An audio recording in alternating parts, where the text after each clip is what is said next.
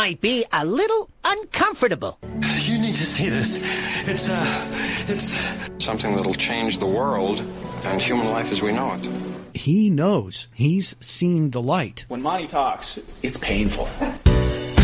Monty, you have been so instrumental in kind of pointing me in the right direction. It was about looking at your character defects in spirituality. It's the integration of clinical practices with the 12 steps. It's an absolute pleasure. He certainly knows a lot of people. He's got a lot of energy, and sometimes when you don't have so much energy, he picks you up and carries you. Having the Monty man there certainly helps. This is one of the places that is about the business of the solution.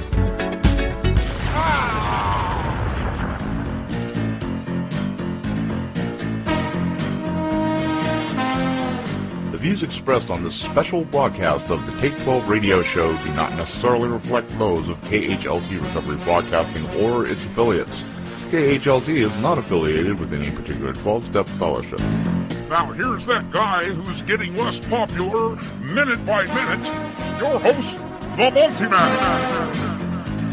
Well, greetings, all you scallywags and scallywaggles. Welcome aboard the Good Ship Recovery here at Take12Radio.com on your internet dial. It's good to have you with us. We're broadcasting from the studios of KHLT Recovery Broadcasting on the outskirts of beautiful downtown Albany, Oregon. But we are broadcasting on several networks now. The Graceful Living Networks on terrestrial radio, the Bill Post Radio Network out of Kaiser, Oregon. And, of course, here at the KHLT Recovery Broadcasting Network, Recovery Radio at its best, broadcasting to you recovery talk and positive music 24 hours a day, 7 days a week. And as promised, we have a challenging and interesting and probably an uncomfortable show for you today. For some of you. For some of you, you're going to just love it. For others of you, you might be tempted to hit the stop button. I am going to challenge you. I'm going to make a dare. I dare you not to do that. The reason isn't because we want to bash anybody. It's not because we want to condemn anybody.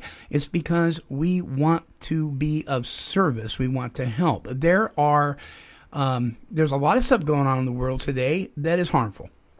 But you and I know, if you've been listening to me long enough, you know that addiction is the number one health crisis in our world over every other health issue. Recovery from it gets the least amount of attention due to stigma. And this particular topic of addiction is no different. In fact, we probably struggle with this a lot more than perhaps narcotic addiction, perhaps gambling. What am I talking about? I'm talking about sexual addiction. I'm talking about pornography. I'm talking about deep-seated sexual desires that you may not be too thrilled about in your own life. Now, listen to me closely. For those of you who have made a concrete decision that you are 100% pleased where you're at when it comes to your sexual preferences, your sexual desires, your sexual lifestyle, you know what? I love you, but I'm not going to change your mind. And neither is my guest. But you may know somebody that's not pleased with that. You may know some, and let me tell you something, folks. If you're struggling in an area, please don't allow anybody to tell you, well, that's just who you are, and you need to accept it, because they don't know that. You know that. You know what's going on inside. And sometimes we deal in areas that only we know something's not going on quite the way God wants it to in our lives. And so I'm going to challenge you today. Whether you agree, disagree, or whatever, stick it out with us, please. Because it could just save your life, and it might save somebody's life that you know and you care about. Listen, my guest today is Dwan Walker. He is a co-founder and the executive director of Mid-Valley Fellowship. He was raised in a small town in Arkansas, but he is here with us today in the little itty-bitty town of Albany, Oregon, broadcasting to you internationally. Listen, often in our spiritual journeys, God uses past hurts and brokenness to help us better understand others in similar situations. You and I know that. We've been talking about it now. We're in our 11th year Our relationship with God is a free gift. Our healing comes from confession one to another. We need to stop hiding the things that are so easily besetting us and talk about them. And, of course, we try to do that by breaking stigma here at Take 12 Radio. Well, such is the case for those at Mid-Valley Fellowship.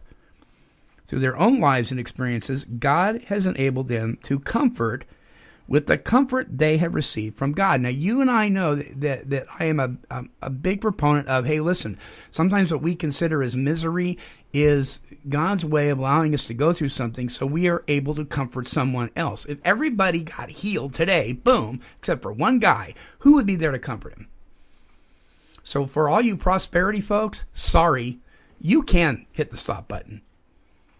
But for those of you who have gone through the ringer, you've prayed, and you just don't seem to see any freedom, I got to tell you, a lot of it has to do with our perception of what freedom really is. So hang in there with us. Well, Mid-Valley Fellowship is a nonprofit interdenominational ministry serving the central Willamette Valley. That would be Albany, Corvallis, Eugene, and Salem, Oregon. And they are not a mental health facility. Instead, their methodology utilizes personal testimonies, trained lay counseling, biblical instruction, and Christ-centered accountability groups.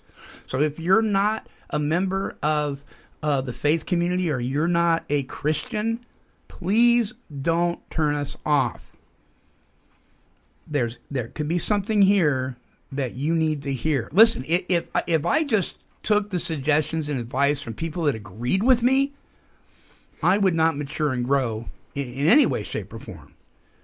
So I'm challenging you to give this a chance. For those of you who don't have a problem with this, well, bless your hearts and welcome to the show. DeJuan Walker is my guest. DeJuan, welcome to the show, man. Thank you. Thanks for having me. So we're going to be talking about a very uncomfortable thing for a lot of people here today. Yeah. Addiction has been described by some as, and let's just talk about the definition of alcoholism, for instance, an obsession of the mind, an allergy of the body. So if I drink, I have little or no control of how much or how often I drink, and when I'm sober, I can't stay that way. We could transfer that over into any life-controlling thing. Sure. Right. When I act out in this area, I have little or no control of how often I do or when I do, and when I'm not doing it, I can't stay not doing it. Addiction. Yeah. Okay, so there are no normies. I hate that term. We use that in 12-step fellowships all the time. Well, there's us, and then there's normies. Well, there are no normies. Everybody has something, right? Sure, you agree? Absolutely, yeah. Something where the tail is wagging the dog instead of the other way around? Yeah, for sure. I was saying that's a good illustration of that. This sense of kind of being out of control, or that you don't have control over something, is a good illustration. I mean, is a good idea. I mean, even with sexual addiction, that's definitely a huge piece of it. Right. And that's what we're going to talk about today. We're going to talk about sexual addiction, and I want to talk about, and boy, some of you are going to get real mad at me. That's okay. My email address is take12radio@comcast.net. Throw your slings and arrows. It's all right. I want to talk about my guest story today because I would guess that there are several of you out there that are dealing with this specific sexual addiction itself, and you don't know what to do. You haven't made the decision that this is the way God made you, or that this is what you want, or that you are struggling, and you're not pleased. So, DeJuan, I'm going to let you just start and share your story with us. Sure, for this first part of the show before we take our first break. Okay. Yeah. So I as you mentioned, I was born and raised in a small town in Arkansas.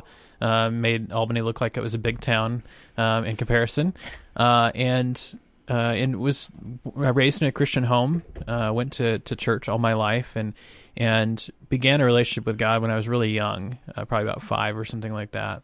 And so it was, and so I was in Bible believing church, and a church that really taught the truth and all those things, and so but I always sort of felt a little bit out of place, or like I just didn't quite fit. I didn't feel like I fit in my family. Didn't really feel like I fit at school much either, and just sort of felt this kind of left out or left behind sort of feeling. Youngest of 4 kids, that kind of contributes to that as well. And so just sort of felt a little bit out of place.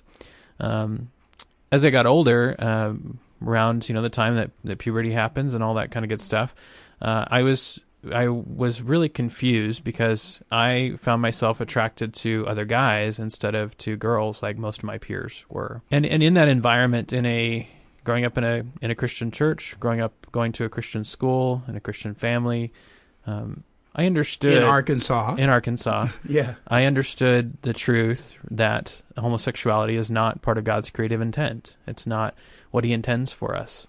And so I knew that, and at the same time, I had these feelings that I didn't really want and that I didn't seek out, but they were there, and that was really confusing. It was really, and it was pretty lonely as well. Brought a lot of shame to you? Yeah. To kind of go, okay, so what's wrong with me? What's wrong with me? I know this is true. I know that this isn't what God intends for me, and I am still having these desires. And so and that was a place that I stayed in for a while, in different forms. At one point I finally, I did share with someone for the first time when I was in high school, a Christian friend of mine, and he didn't really have a lot of great answers, but he stayed consistent in my life, and he walked alongside me and showed me grace. He didn't run away. Wow. And that was huge, because that was what I had believed would happen if I was open and honest with people. You bet. Because I thought, if I share this, people are going to run for the hills. And so he really, walked alongside me in that, and so then just kind of, but I still kind of was just struggling and kind of going, I don't know what to do, and I think that sometimes we miss that in the church community. We focus on the truth, and we kind of miss the reality that people are struggling, and to realize that it's not, we shouldn't just sort of share truth, but we also need to give people grace and walk alongside them and get kind of in their mess with them and kind of go, okay, how can we walk through this? How can we walk out this truth that we know? And so, and I didn't really know what to do with my struggle. Didn't really know how to go about it. And, I thought, well, if I am more consistent in my devotions, that will help. If I'm more consistent in prayer, that will help. If I'm already going to church regularly, but if I serve more, maybe that will help. Or trying all these different things that I sort of thought might kind of make it better. I had been a really good student growing up, and that was part of what had been my identity when I was in Arkansas. Okay. And then my family moved to Vancouver, Washington, around the same time that puberty happened, and that's a lot bigger town, a lot bigger area, and a lot bigger school, a lot bigger church. And so I wasn't the top student in the class anymore, and I wasn't the sort of the known person, and so there was a loss of identity in a lot of ways there. And so I thought, I could sort of navigate this struggle kind of the way I had navigated other things. Maybe I could just, learn my way out of it. I could sort of learn a lot of information, and that would somehow solve things. Mm-hmm. And it didn't. All that activity and all those sort of attempts to do the right thing and all that didn't just solve it on its own. And so just continued to struggle and it began to get more and more a grip on me. Right. Some of that came in the form of pornography. That became part of my struggle as well.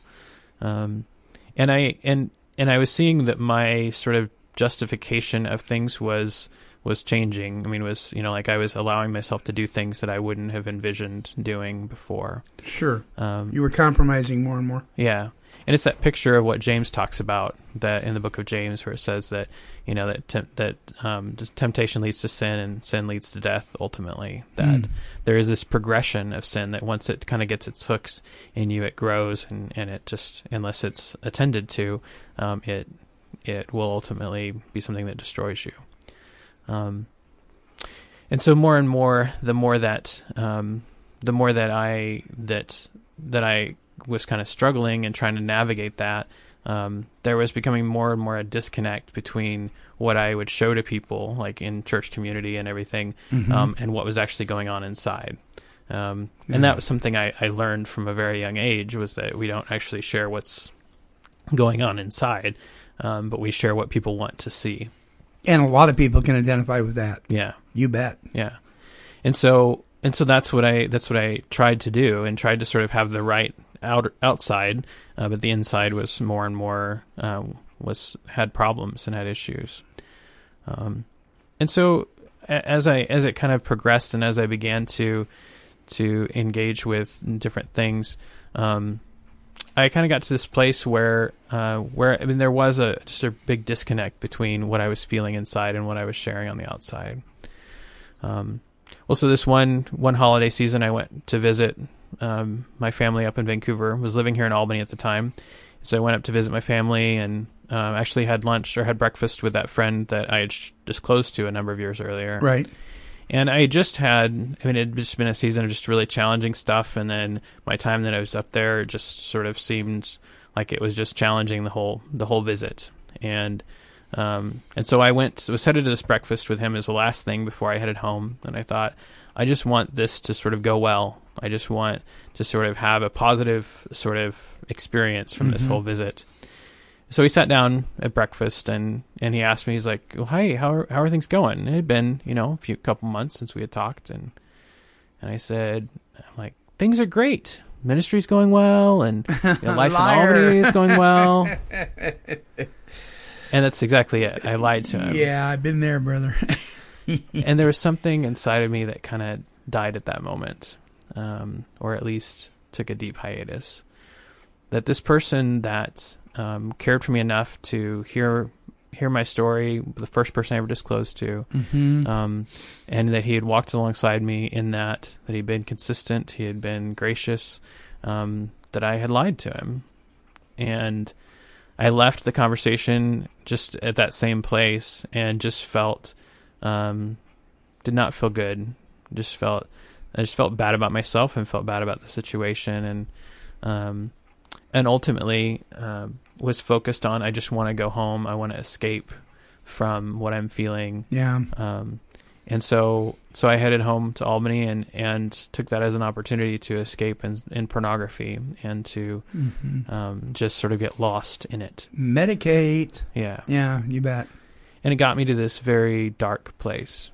And it was even probably emphasized more dark. It felt more dark because it was like a Saturday night, and I thought, well, on tomorrow morning it's at church, I need to sort of be, everything needs to be cool, and I need to have a good image that I put forth. And so it just sort of drove me into a deeper and darker place. Yeah.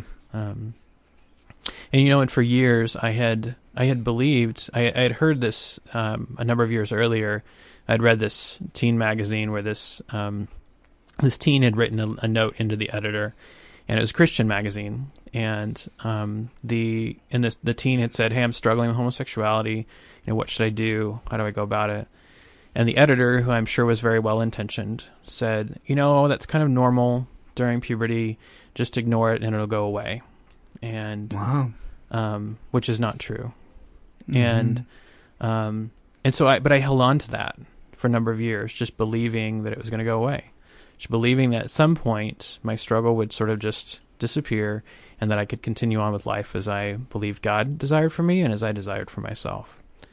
And so in the midst of that dark place that I got to that night, where I felt like it was just very dark, there was no light, it was a very depressing place, it was my rock bottom, God spoke into that and said, "Do you see that this isn't just going to go away on its own? Yeah. Do you realize you need to ask for help? You need to reach out for help."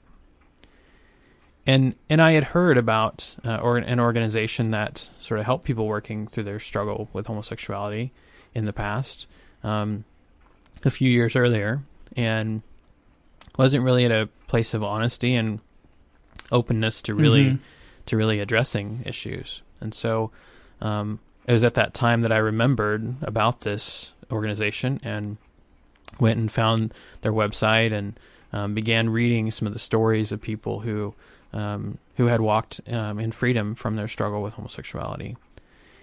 And it was amazing to me because I had read testimonies before, but I always sort of felt like they were these testimonies. It was like, well, I struggled with homosexuality, and but then God worked in my life, and now I'm married and have 6 children or something, and never struggled again. Right. And never really sort of explained what their process was like or what their journey was like. But these testimonies that I read, there were people who had struggled and who had experienced some freedom, and then had relapses or had fallen back in, but then had kind of worked through it, and how God had really worked in them, and that it was a process, and that that God was continuing to work in their lives. They weren't saying I'm perfect and everything's solved. They were just saying, God has continued to be faithful to me, and I'm very different than I was, and I will be different in the future than I am now. Right. And that was very hope-giving to me. So I began reading these testimonies and really connected with one that at the end of it said, Jason is now the director of Portland Fellowship. And I thought, well, that's interesting. I know there's a couple of Portlands in the U.S., Portland, Maine, and Portland, Oregon. Right. I wonder if it's Portland, Oregon. And so I went and looked up and found Portland Fellowship, which actually still is in existence in Portland, Oregon.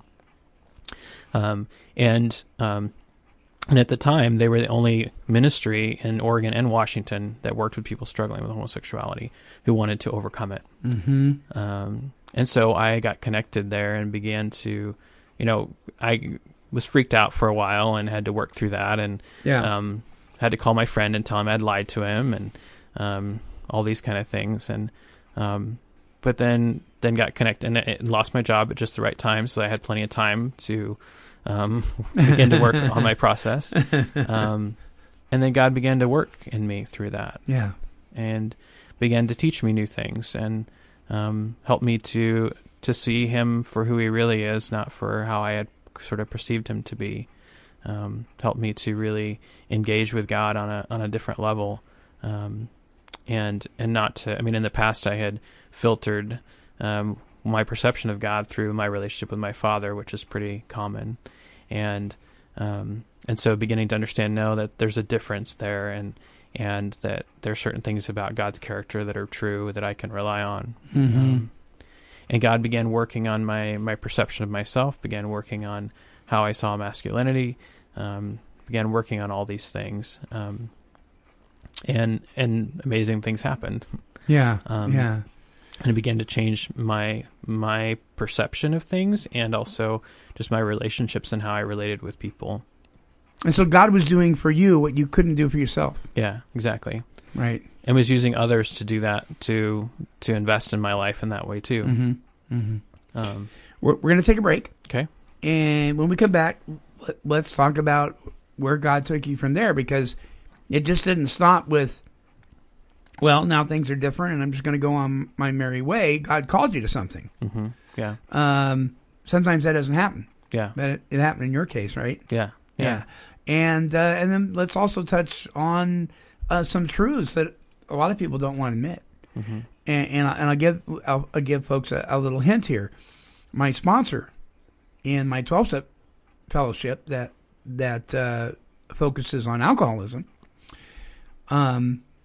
said to me one time, says, when you talk to me or whoever you talk to about your struggles, you need to understand it's okay to be able to say, it's one thing to tell you that I did this. It's another thing to tell you that I still may struggle. Are you going to be okay with me if I tell you that? And he says, you need to know that there are people that are okay with that. Because until we go home to meet him in the air, we are not delivered from this shell. Absolutely. Yeah. And I don't care what the package comes in, whether it's sexual addiction or alcoholism or gambling or whatever, it's still, there's a God-shaped hole that can only be filled by God, right? Absolutely. Right. Okay, folks, don't go away. More with my guest, DeJuan Walker, when we come back. Free by the Sea is a drug and alcohol recovery center located in beautiful Ocean Park, Washington. This facility is amazingly gorgeous, but what's even more impressive is the integrity of the staff and the treatment provided for those wishing to recover from drug and alcohol addiction. The folks at Free by the Sea have a passion for presenting the solution to addiction for you and your loved one. To speak with an admissions specialist, call toll-free 800-272 800-272-9199. That's 800-272-9199. In the time it takes to pour your morning coffee, a child is abused. In the time it takes for you to tie your shoes, a child is intentionally injured. In the time it takes to lock your door, a child is neglected. In the time it takes for you to turn on the evening news, a child is forgotten. And in the time it takes for you to get from morning coffee to evening news, 4 of those children have died. Don't wait. Take action. If you know of or even suspect child abuse, please call 1-800-422-4453. That's 1-800-4-A-CHILD. Or go to www.childhelp.org. Counselors are available 24/7. All calls are confidential. Bring hope. Bring an end to child abuse. This message brought to you by the Foundation for the Prevention and Treatment of Child Abuse. He's a little crazy, but then again, you already knew that. I got in like 3 fights when I was in grade school. All 3 of them were with the bully. You know, we all know who they are. They're always a little bit bigger, they kind of smelly, and we duke it out. And after he beat the snot out of me, I'd say, "You come back tomorrow and I'll give you more of that." It's the Bill Post Radio Show. Bill Post Radio Show. Weekdays at noon. Don't give up on me. Don't give up on me. God isn't done with me yet. I don't know about you, but we got a ways to go with this thing. Hey, listen, we're in this thing together. We're in the boat together, you guys. We need to be there for each other. That's an old Amy Grant song. And one of these days I'll play the whole song for you. I just love it. I love the trumpets and everything in the background. All right. This portion of the show is brought to you by Broad Highway Recovery. And let me ask you a question, you guys. Do you have a loved one that is suffering from a drug or alcohol addiction and is unable or unwilling to seek help on their own? If you've tried unsuccessfully on your own to get that individual the help they desperately need, then an intervention may be the only chance you have of saving that person's life. Well, Broad Highway interventionists help the family and the addict through the entire recovery process. The actual event where we address the addict face-to-face as a group is only one part of the intervention. Going up against the deadly and cunning disease of addiction that is robbing you of a loved one and robbing your loved one of life takes a good, solid plan. Well, to guide you through developing a plan of intervention, here's the number I want you to call.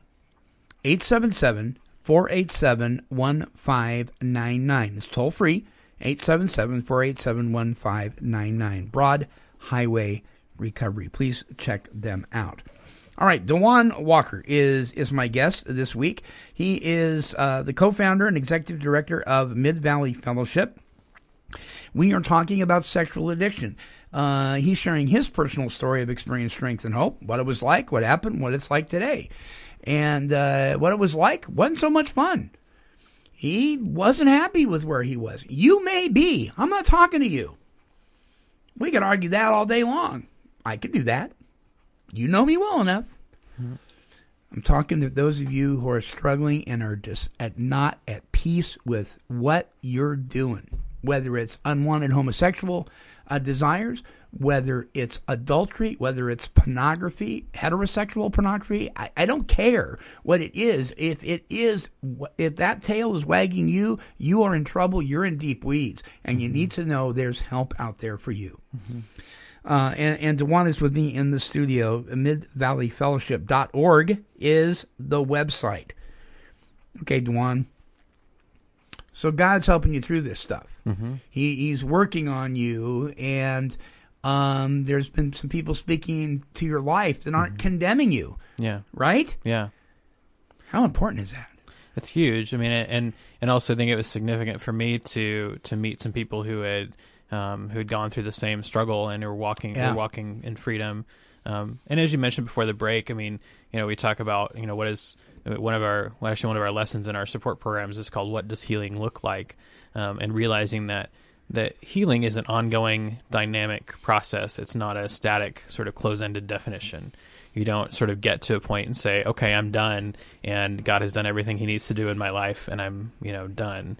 But instead, God continues to do work in my life and in everyone's lives who's willing and open to that. And so it's significant to see people who were farther down the track and farther down the path in that, and had really seen how God had worked in their lives, and Right. we're sharing that with others, and so that was huge. A place that I could be open and honest and could share everything that was going on inside of me, and that would feel accepted and experience grace. Right. And at the same time, not compromising the truth of what God says. Yeah. Because I think that's sometimes that's kind of the rub, as it were, that we sometimes want to extend grace to people, and so in the process we sort of set aside the truth of Scripture and set aside what's true. We compromise. Yeah, because we want to extend grace, which is a valuable desire, because we do need to extend grace, and we can't compromise the truth in that. My pastor, Pastor Kelly DeFore, out at Oak Creek, he says it so well. God is 100% about truth, and he's 100% about grace. He doesn't have a problem with the mess in the middle, but we certainly do. Yeah. We either compromise in one or the other, or we get too dogmatic, or we're not graceful enough, right? I mean, we just get all messy. Yeah. But he doesn't have a problem with that.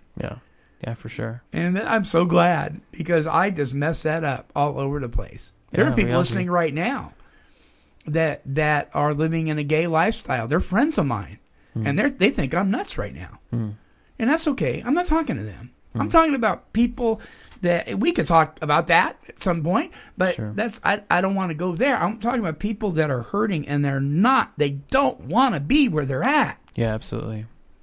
Yeah. Okay. How did you get into this ministry? Well, so, I mean, to Portland Fellowship, I went there for counseling, and then got involved in their support groups, which was, their support groups last about 2 years, which ours do as well.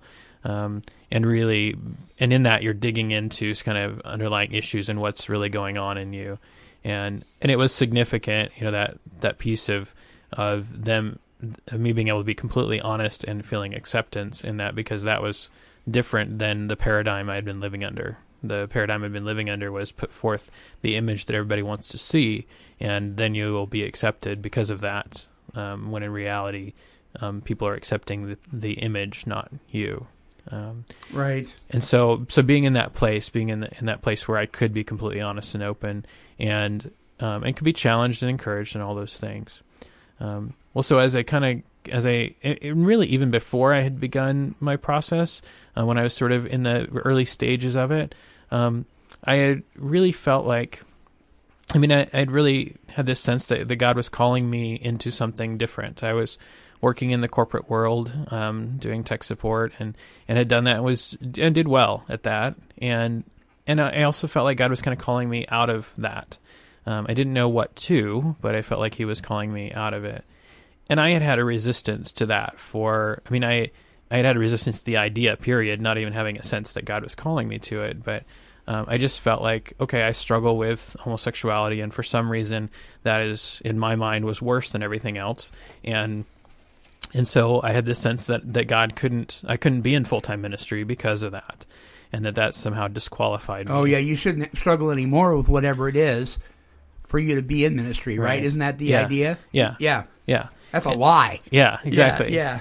and I had this belief too that leadership wasn't something that God had gifted me with, that it wasn't part of how He'd gifted me. And so it was kind of in this space where I was becoming more open to listening to God and being more open to His direction, and felt like He just said, I want you to be in ministry, kind of very vaguely, not anything specific. And so I said, okay, I don't know what that means.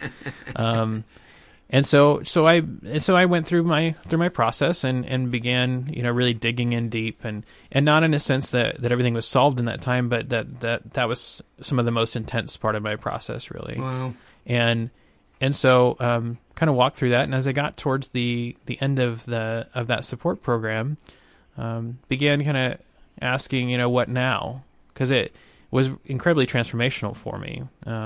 Transform my relationships, the way I interacted with people, transform how I saw myself, and even my understanding of how God had gifted me. And so there was a lot that had really been kind of turned on its end, which I guess I'll just plug this in here at the moment. I find that that's something that sometimes when people are engaging with their struggle and trying to work through issues, that they don't completely realize at times is that this isn't something that we don't sort of learn new patterns to do for a little while and then go back to the old patterns, but we have to learn new ways of thinking and new ways of interacting in the world for, in perpetuity. Absolutely. We have to get rid of our old way of thinking. Right. You have to be transformed. Yeah, you bet. And so, it was really kind of just going, okay, God, what now? I mean, like, what do you want with this? And Portland Fellowship offers an internship program that it's changed a little bit now, but at the time it was really focused on people who wanted to go into ministry.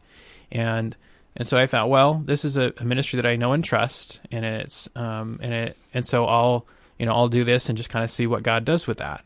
And going into it, there wasn't much that I was clear on, but there was one thing that I was quite certain of. And that was that God did not want me to start a ministry after the internship.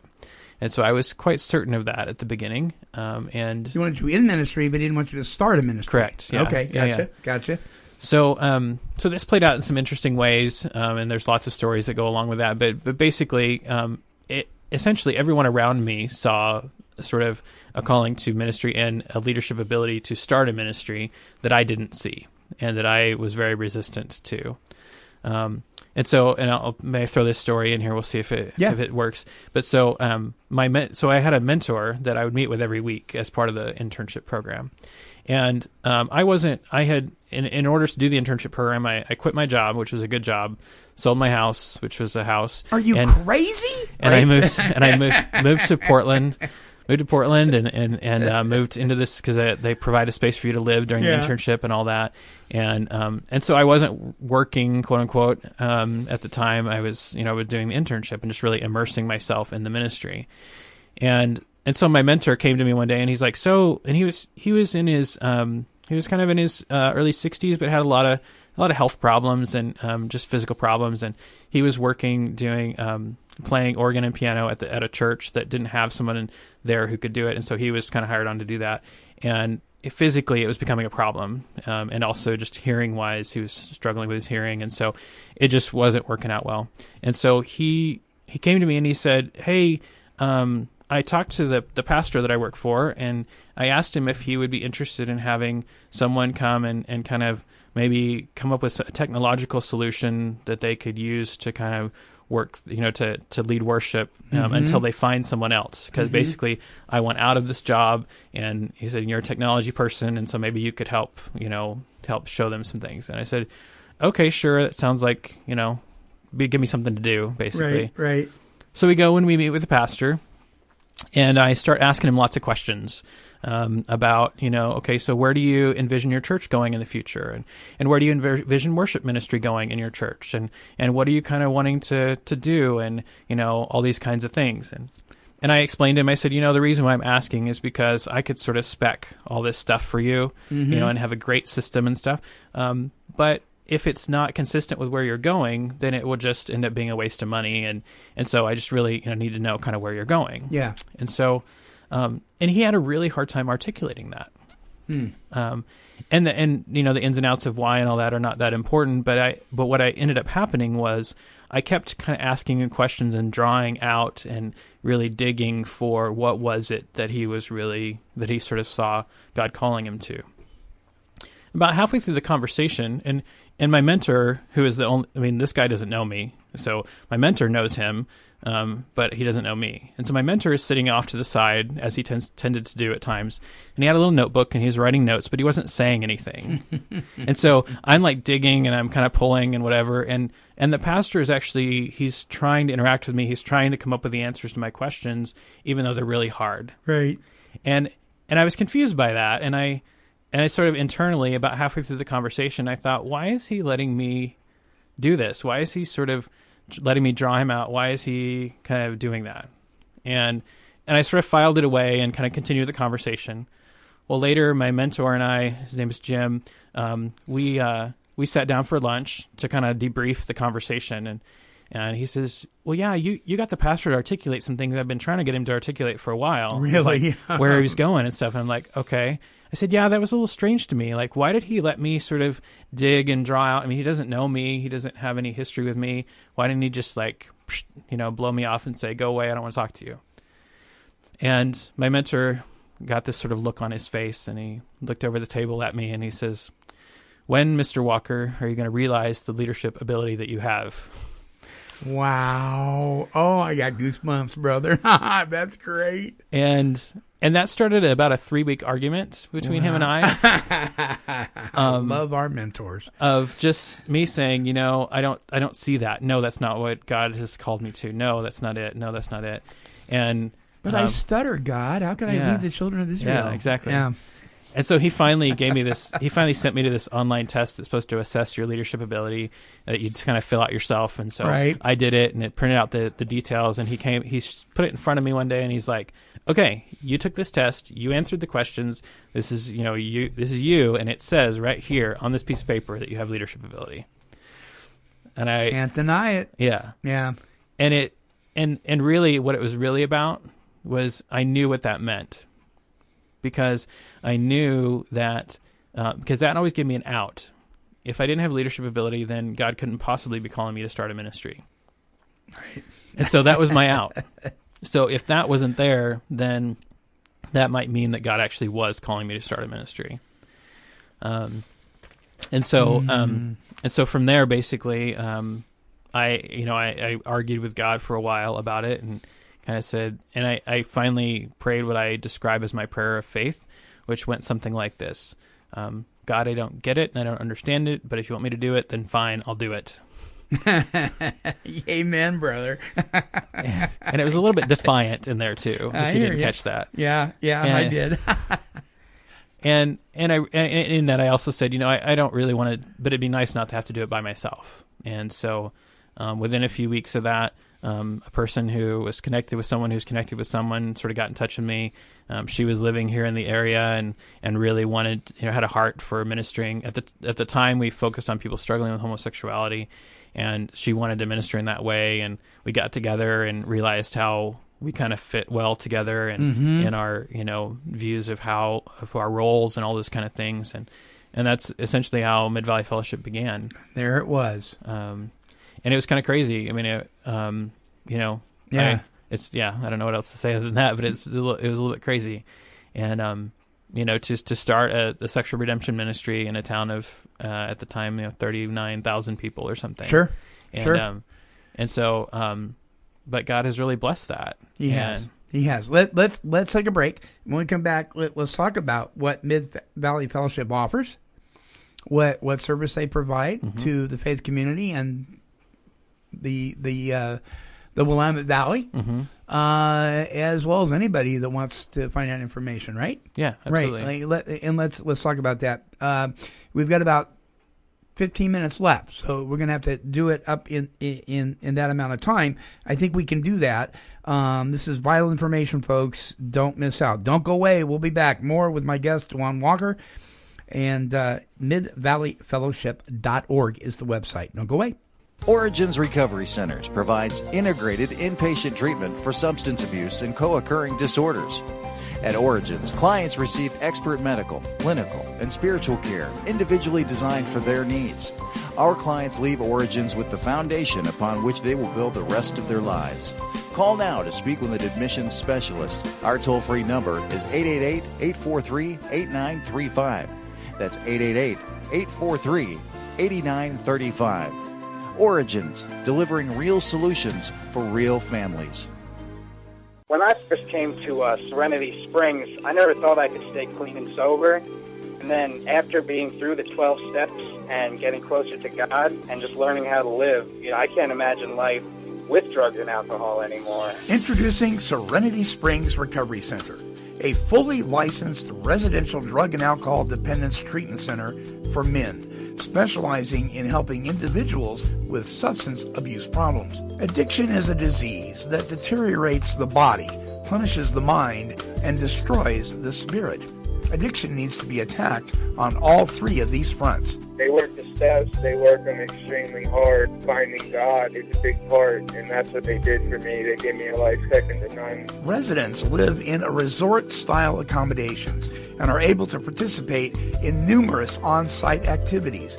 Golf and working out, playing basketball a lot. Serenity Springs is a unique facility that is committed to providing exceptional individual care in small group settings. They talk about life beyond your wildest dreams. I never thought that was possible for me, and today I'm living it. And just being connected. Guys are like my brothers, just a big family. At Serenity Springs, they want to make a life-changing investment into your recovery.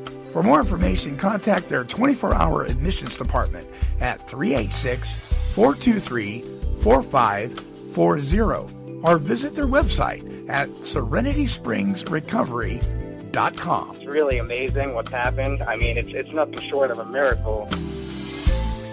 AA made all the difference in my life. I noticed that most of the goals I had as a kid were slipping by. I didn't feel like the person I hoped to be.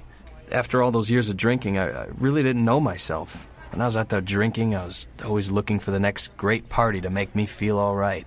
With AA, I found a better way of life. And I feel good in my everyday life, even without a drink in my hand. Alcoholics Anonymous. It works. Look us up. Check your phone book, newspaper, or AA.org. Hey, this is Logan Rayman Rainwater, and you're listening to Take 12 Radio. I can't do this all on my own. No, I know I'm no Superman. Well, Laszlo Bane gets it. He's no Superman. We can't do this by ourselves. That's why we have each other, you guys. We're in this life thing together. And if you are not, if you're not at peace with where you're at, and it is due to some kind of behavior that you just left to your own devices can't stop doing, there may be a reason why you can't stop doing it, because you're trying to stop on your own power. Mm-hmm. What is it, folks, that you're going to get about left to your own devices? You are powerless over whatever it is, other people's choices, people, places, things, addictions. Without your creator, mm-hmm. you're in deep weeds. Mm-hmm. We're talking with Dewan Walker, co-founder and the executive director of Mid-Valley Fellowship here in the Mid-Willamette Valley. And let's talk about what Mid-Valley Fellowship is about. It's not just about unwanted homosexual desires. Correct. But it's about pornography. It's about heterosexual inappropriate sexual behaviors. It's mm-hmm. because it's really all the same thing, isn't it? Yeah. We pigeonhole sin, right? Right. We say, well, this form of missing the mark is worse than this, and this one's worse than that. And God says, no. Right. You missed the mark. You missed the mark. Yeah, absolutely. Yeah, and so we focus as a ministry because there are others who are doing other things. We focus in on people who are struggling with sexual brokenness, and so some of the things that you just mentioned. So people who are struggling with pornography or sexual addiction. Could be someone who's struggling with men and women who are struggling with unwanted homosexual desires. Also spouses who have a husband or wife who's struggling with one of those issues, because there's a lot of challenges with that too. If you're a spouse and your husband or wife is struggling with one of these issues, that affects the relationship a lot. Sure. So we offer support there, and then also for survivors of sexual abuse, which ties in with these things as well. You bet. And so we offer support in all those areas. We do individual counseling, and we also do support groups. And so some people will do just individual work, some will do support groups, some will do both. It just depends on the person and kind of what they're looking for and where they're at. And so that's the support that we offer. And you're not. Let me make something clear to some of my friends out there. You don't have this agenda of going out to the streets and changing people. No. You're there for people that want to change. Right. That are struggling. Right. So nobody's trying to convert anybody here, but you're offering a service. Right. Yeah. So we're a responsive ministry. Responsive ministry. Good. Yeah. So we respond to people inquiring and asking and saying, hey, this is something in my life that I don't want. This is something I'm struggling with. I don't like the way that I'm interacting with these different things. And so will you help me? That's our focus. Mm-hmm. If someone is like, as it relates to homosexuality or even pornography, if someone says, hey, I'm happy with where I'm at and I feel fine about it, great. Go, as it relates to homosexuality, live that life if that's what you feel like you want to do. I'm here for people who say that's not what I want for my life. And so if for that person, if at some point they kind of go, there's some things that I don't like about this lifestyle, there's some things or I feel like God's really convicting me about it, that something needs to change. That's when we come into the picture. Yeah. Because it's really powerful when God convicts someone way more than if I try to convict them of something. Yeah, right? It doesn't seem to work too well in any circle. Yeah. A few years ago, I had this person call me for the first time, and he was in the homosexual lifestyle, and not a Christian, and just and God was really just tapping on his heart, and really just a number of different things that were happening in his life was just really kind of touching his heart. And so he called me at a point where he was just kind of in crisis, because he said, I feel like God doesn't want this for my life, and I feel like he's calling out to me, but I've done so many things and I've been engaged in so many things, and so we set up a time to talk at an appointment, and between the phone call and the appointment, he had an encounter with God where he became a Christian, and on just him and God. It wasn't me involved in that, right? And then came and said, I know that God doesn't want me to be gay, and so will you help me kind of figure out how to navigate that? And so had the privilege of walking with him through that process, and that's the way that I believe it should work. It's not that we need to go and convince people, but simply that God will do that work, and we walk alongside the person once they decide that's what they want. And one of the we're really up against the clock, but one of the things that people misunderstand is that just because you still struggle with something doesn't mean that is the license to go back into that behavior, and that's a sign that that's the way God created you. Right. Are there times when I think that, man, an ice cold beer would sure sound good? Mm. You bet. Yeah. Does that mean that I'm supposed to start drinking again? No. Yeah. That's not a sign. That just means that I'm not perfect yet. Mm-hmm. Yeah. So whatever it is, just because you still struggle with it, and you, for instance, you even say in your story on the website that there are times when you still struggle, but your whole approach and the way your heart is around the issue, that's what's different now than before. Yeah, whereas before my struggle controlled my life and was everything was filtered through it. And that's the only way I could see the world was kind of through that struggle. And that's not the case anymore. It's more, rather than being something that's in front of my face and that impacts the way I see everything, that's like a filter that used to be the way it was. Mm-hmm. Now it's something more that's sort of off to the side that there is, there are times that I'm tempted and I do struggle. And for me, it's an indicator that, okay, there's something missing, and there's something that's not, there's a legitimate need that's not being met the way it needs to be. Whether that's, I'm not being as honest with people as I need to be, or whether that's I'm not as connected with significant people in my life as I need to be, or I'm going through a difficult trauma, or I'm, whatever it may be. It's an indicator to me. It's kind of an early warning light that says, okay, something's out of whack. Yeah. And so I need to focus on how do I address that area in my life. We've been given a tremendous gift called the internet. Mm. And there's some ugly pages on the internet. Mm-hmm. We know that. Sure. But God can utilize this thing in a powerful way. You guys are in the Mid-Willamette Valley, but we have listeners in Dubai. We have listeners in Australia. Mm-hmm. We have listeners on the East Coast. Mm-hmm. Can they go to your website and get some guidance? Mm-hmm.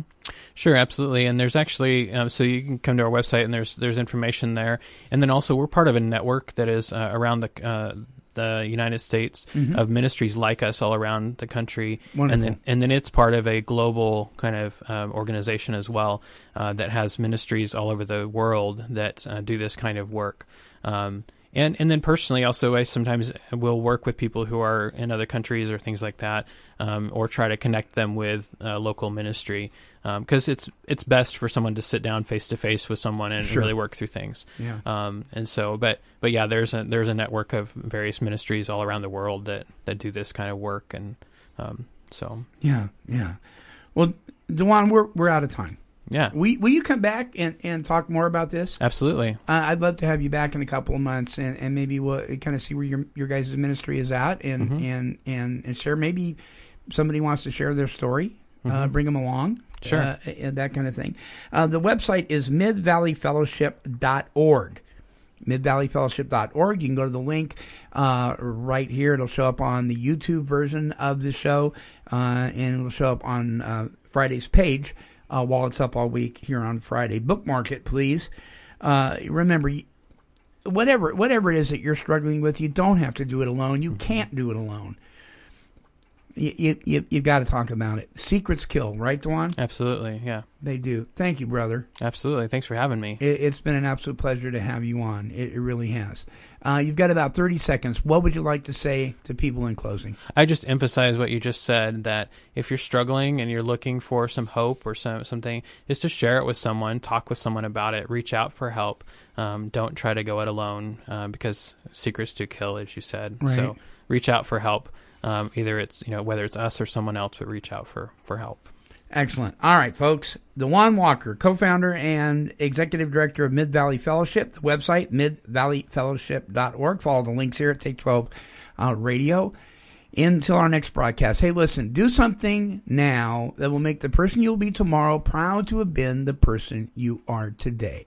Until our next show, this is the Monty Man along Dewan Walker, and we're wishing God's perfect serenity for you. Bye-bye now.